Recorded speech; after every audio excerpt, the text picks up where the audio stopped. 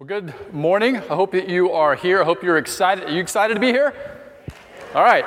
I can see through your mask, so don't worry. I can see through your mask, and I see all of your smiles. And if you're joining us here online, excited that you're here with us today, we're going to be talking about friendship, a friendly heart. Some of you look like you have a friendly heart this morning, and so I'm going to assume that is the case. And so we're going to be talking about that. And so do you remember the last time that you went to a movie? It was like so yesteryear, right? Like, do you enjoy going to the movies? Yeah. Yes? No? Yes. Okay. I love going to the movies. It's got to be a good one. How many of you like the Toy Story franchise? Do you like the Toy Story movies? Yes. You can applaud for Woody and Buzz, and that's great. So I hope this doesn't make you feel old, but the original movie came out in 1995. And that doesn't mean you're old. It just means that it's been a long time since the movie came out, right? So I love that when I watch that movie, though, and I hear the word friend, that song, You Got a Friend in Me, it gets stuck in my head. I mean, it's on like repeat. It's been on repeat for like 3 weeks now as we were getting into this series. And it gets stuck in my head, and I love that song. And so I did a little research, and I thought maybe it was written for some other reason. No, it was written in 1995 by Randy Newman specifically for that very first movie. And it's a song. It was nominated for several awards. It ended up winning several awards. But it's a song that gets not only caught in your head, but it became the staple. They had no idea that this was going to happen. It became the staple of all 4 movies in that franchise and several of the spin-offs. And we hear the song in its entirety in the first movie, but then it goes on and it becomes an underscore in some other movies. And in some of the end credits, you get to see some of the alternate characters sing duets of that song, and it's really great. But Randy Newman wrote that song, and the song was written, and it's talking about how one can find something in someone, and that someone is someone who stays with them through the good times, through the bad times. And that's someone you can develop an endearing relationship, endearing friendship with. I asked if I could lead you guys in a chorus of this song, and they said absolutely not this morning. But we are going to look at the lyrics of this song. I want you to see how the song goes. You've got a friend in me. You've got a friend in me. When the road looks rough ahead and you're miles and miles from your nice warm bed, you just remember what your old pal said. Boy, you've got a friend in me. Yeah, you've got a friend in me. Friendship. Martin Buber is an Austrian philosopher, and he said this. He said that the greatest thing any person can do for another is to confirm the deepest thing in him and her, to take the time and have the discernment to see what's the most deeply there, most fully that person, and then confirm it by recognizing and encouraging it. In these next few moments, as we walk through the story in 1 Samuel 18, as we look at and evaluate the friendship of David and Jonathan, I hope that in these next few moments you will evaluate your friendships. Would you do that? Would you just examine what kind of friend you're being when we talk about some of the characteristics found in their relationship? Would you evaluate what kind of friend you're being and what kind of friends you have surrounded yourself with? I was at a conference this past Monday, and it was a conference for pastors and educators and youth leaders, and the message of this particular speaker wasn't about friendship. It was about soul care and coming through on the other side of the pandemic. But one of the questions that he asked is, who is your 8? And what he meant was, who are those that you're closely running with life in and next to? Now, other authors will say that the magic number is 5. Some will say 6. Some will say it's the perfect number 7. His was 8. The number doesn't really matter, but the question was, who is your 8? Who are the ones that you're truly doing life with, the ones that come to your rescue, the ones that step into your life, the ones whose life you're influencing? He said, these are the people that you want to be at your wedside, your bedside, and your dead side. And as I started thinking through that throughout the rest of the day and throughout the rest of this week, I thought, what kind of friend am I being, and who are those people that are in my life? And those are the people I want you to think about as we walk through this and as we look at this relationship. Let me set this passage up. The armies of the Philistines are on one side of the valley. The army of the Israelites are on the other, and it's this giant 9 foot tall, however tall he is, Goliath that comes out and throws down the gauntlet and says this. He says, if I kill your little Israelite boy that you're going to send out here, and now at this point we know that Goliath has just like mowed down everybody he's faced, right? But if I kill that boy, The Israelites will worship me and the Philistines forever. If you kill me, we will serve you. And so it's been thrown down. And we know the wonderful story about David and Goliath as Pastor John unpacked that for us last weekend. And we know what happens, that David steps up to the task, and he just buries him. He drops him to the ground. And in that, not only does David kill Goliath, he takes all of his armor and takes it back to his own tent. And then he cuts off the head of this giant, and he picks it up, and he walks it all the way to Saul's door. Now, I would hate to be the doorman at Saul's tent that day. I don't know about you. That would be terrible. That's not an Amazon package coming. It's terrible. What this is David saying to Saul, to King Saul, hey, we're good. I respect you. I love you. I'm serving you. I just did this for you, for us. But here's how the rest of that story goes, because it's interesting. When Saul heard about this incident, when Saul heard about this victory, he didn't ask the question, well, who is this David? Who's this mighty warrior? Bring him in. I want to talk to him. No, he said, whose son is he? And it's in this conversation that we find ourselves this morning, and we're going to talk about the qualities of true friendship. Let's look at 1 Samuel chapter 18. This is what it says. As soon as he had finished speaking to Saul, the soul of Jonathan was knit to the soul of David, and Jonathan loved him as his own soul. And Saul took him that day and would not let him return to his father's house. Then Jonathan made a covenant with David because he loved him as his own soul. And Jonathan stripped himself of the robe that was on him and gave it to David, and his armor, and even his sword, his bow, and his belt. And David went out and was successful wherever Saul sent him, so that Saul set him over all the men of war. And this was good in the sight of all people, and also in the sight of Saul's servants. Now, verse 6. As they were coming home, when David returned from striking down this Philistine, the women came out of all the cities of Israel, singing and dancing to meet King Saul, with tambourines, with songs of joy, and with musical instruments. And the women, look at verse 7, the women sang to one another as they celebrated. Now you can see where this is headed, right? This is the song that they sang. Watch this. Saul has struck down his thousands, and David his 10,000s. This is a bad, bad lyric. I don't care what form of music you put this to, country music, pop, metal, punk rock, whatever you want to. I mean, even if Taylor Swift sings a song, it's going to lead to trouble. This is the beginning. I want you to see this. This is the beginning of a never-ending, an unceasing jealousy from King Saul towards David. This is where it all began, right here, right now. In fact, it's such a bad phrase in this song, but yet you look at this verse, you see what happened. Jonathan saw what David did. He saw David's courage. He saw that David stepped up to the task. He saw that with one stone, David hit one target and dropped this giant. And Jonathan fell in love with this, and the Bible says something happened in his heart. And so Jonathan, the scripture says, when he and his father had a conversation and continued talking, Jonathan then stripped himself of the robe and gave him all of everything. And it leads us to this first quality of friendships. Our quality of friendship, according to what the Bible says, we need to have that bond of brothers. This can be a brotherly bond. It can be a sisterly bond. All of the language you'll find that the writer of 1 Samuel uses to describe this is like this never-ending, a strong bond between David and Jonathan that can't be broken. It's like a covenant that can't be broken except through death. And it says their souls were knit together. It says that Jonathan loved David as his own soul. Then Jonathan made a covenant, which he gave him all of his robe and all these things. Now, let's talk about that covenant. A covenant is different than a contract. A covenant is based and rooted on promise. It's based and rooted on relationship. It implies a bond that can't be broken except through death. We can see this more clearly, as the scripture implies, when we look at the covenant and the bond that you and I enjoy with our Heavenly Father, which was also united and bonded through the death of His Son, Jesus Christ.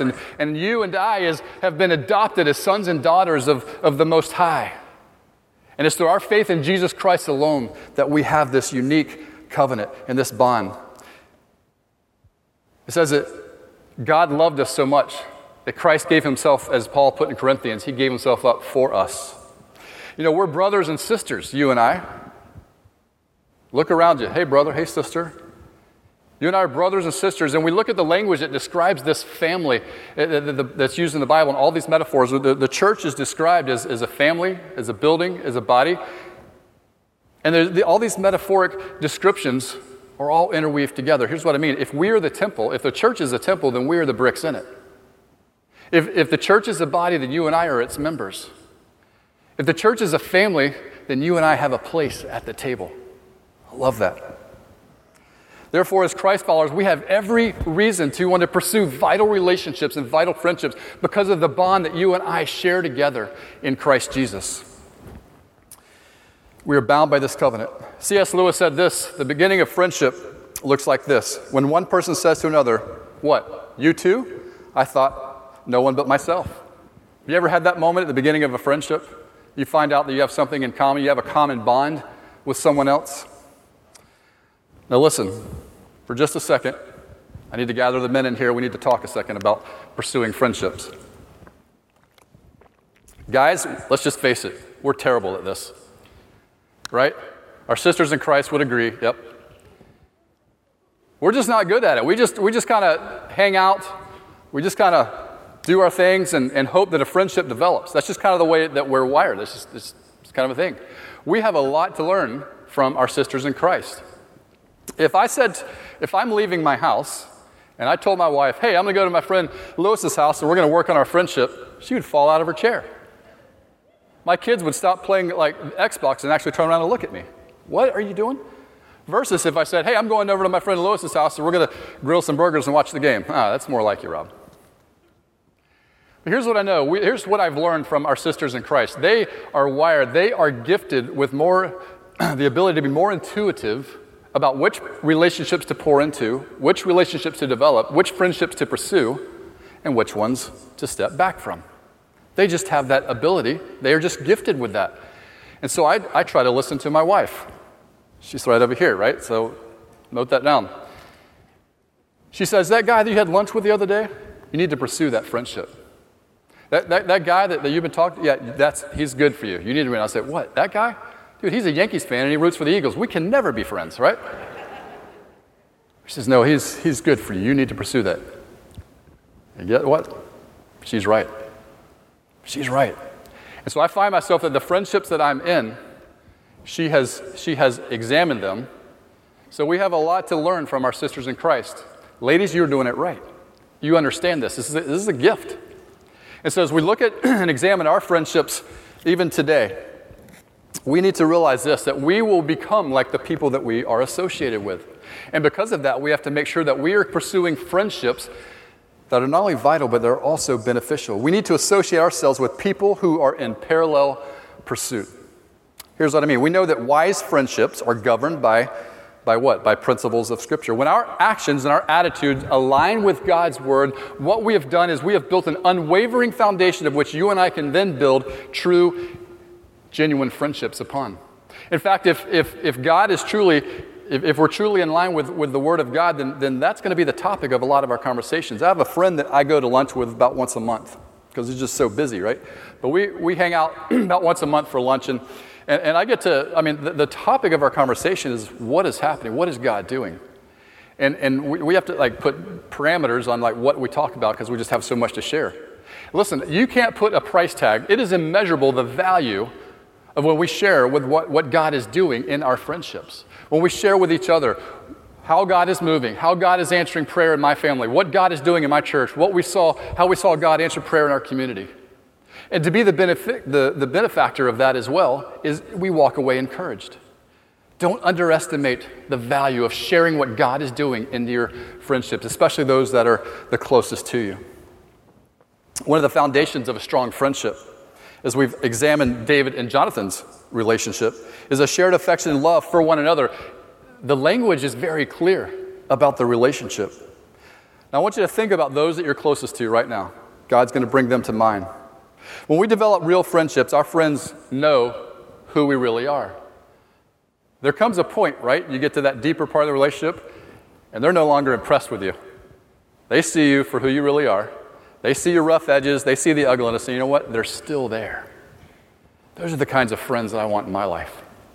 Those who won't leave when things get hard. You know, Think about this. How impressed was God with us on the day that we met him? I look at my life, not very impressed. He probably had to get some waiver signed just to talk to me, right? Romans 5:8 says, God demonstrated his love for us, how much he wanted to be a part of our life, in the fact that while we were still sinners, Christ died for us. He didn't say, hey, Rob, get cleaned up, and then we'll talk about this relationship. He didn't say, hey, you got to increase your church attendance, and then I'll start showing up in your life. No, he met me where I was, and he looked at me through the lens of redemption. And that's the model he gives us for friendship. We need to do the same with those that we're closest to. What blows me away about God is he knows everything about us. And he says, I am still here. I deeply love you. God's love for us in Christ models genuine friendship. It's just a blueprint for friendship. I think about how you and I sometimes I think we run away. We give up too easy. We leave the friendship too fast because we think it's just too hard. It's just too much trouble. There's going to be too much effort that I have to do. Listen, if one thing, like Michelle mentioned earlier, if there's one thing we've learned in this pandemic is the value of friendship. It's the value of having people that care about you. It's the value of having people that are doing life with you. And I think sometimes we step away and we walk away when it gets hard. The Bible says, don't do that, pursue that. And I think about all that Jesus went through. As the author and perfecter of our faith, that with the joy set before him, he went to the cross for what? For his disciples, for his friends, for me, for you. Don't walk away from that too fast. Fight for those friendships. Parallel, we need to be friends with those who are in parallel pursuit. I had the privilege, what a blessing. This past Thursday night, I got to baptize some college students in the pool in someone's backyard. One thing I noticed in all of this is that the people that they wanted there the most that were around that pool watching them get baptized were their friends. The people that they're doing life with. The people that they're running the race with. That was who they wanted there. People that are in parallel pursuit with them. Third thing we see in this passage is that friendship requires a demand of selfless sacrifice. Look at verse 4. There's so much right here. It says, when Jonathan takes off his armor, when he takes off all of his weapons and gives them to David, it tells us a lot about what Jonathan thinks of their relationship. It says a lot about what he thinks about David.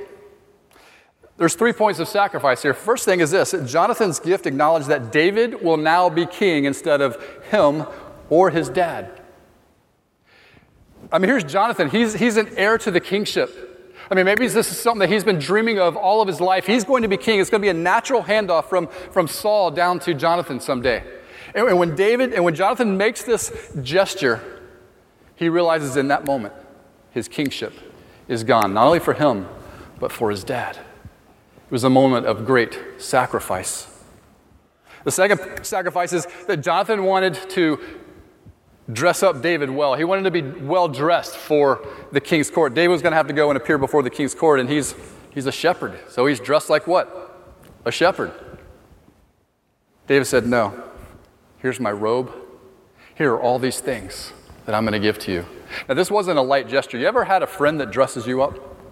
You ever had a friend that like you walk and you're meeting them, and you walk into that room or you walk into that place that you're meeting them, and they introduce you, and they start talking about you, and they say, well, here's Rob, and he's done this, and he did this, and he was a part of this, and you're like thinking to yourself, like, that person's in the room? Who? Oh, that's me. That's right. Let's go. And I walk into that room so confident and so encouraged by how that friend has dressed me up. I need people like that in my life. That on my worst day, on my darkest day, when I feel dressed as a shepherd, they'll pick me up, they'll rescue me, and they'll bring me and say, look, I'm dressing you up as a print before the court. I need Jonathans in my life like that. And we need to be Jonathans like that in other people's life as well. It was not a light gesture. Some of those things that he gave David were things that were given to him by the king. Some of those things were handed down to him. Some of his weaponry were handed down to him as a rite of passage because he reached a certain level of battle. That was not an easy, light gesture at all. It was a big, huge sacrifice, and sometimes we're called to make those in our friendships. Third part of that is obviously he had to sacrifice his relationship with Saul, his father. See, it says in the next chapter in verse 2, it says, "And Jonathan told David, 'Saul my father seeks to kill you, therefore be on your guard in the morning. Stay in a secret place and hide yourself, and I'll go out and I'll stand beside my father in the field where you are.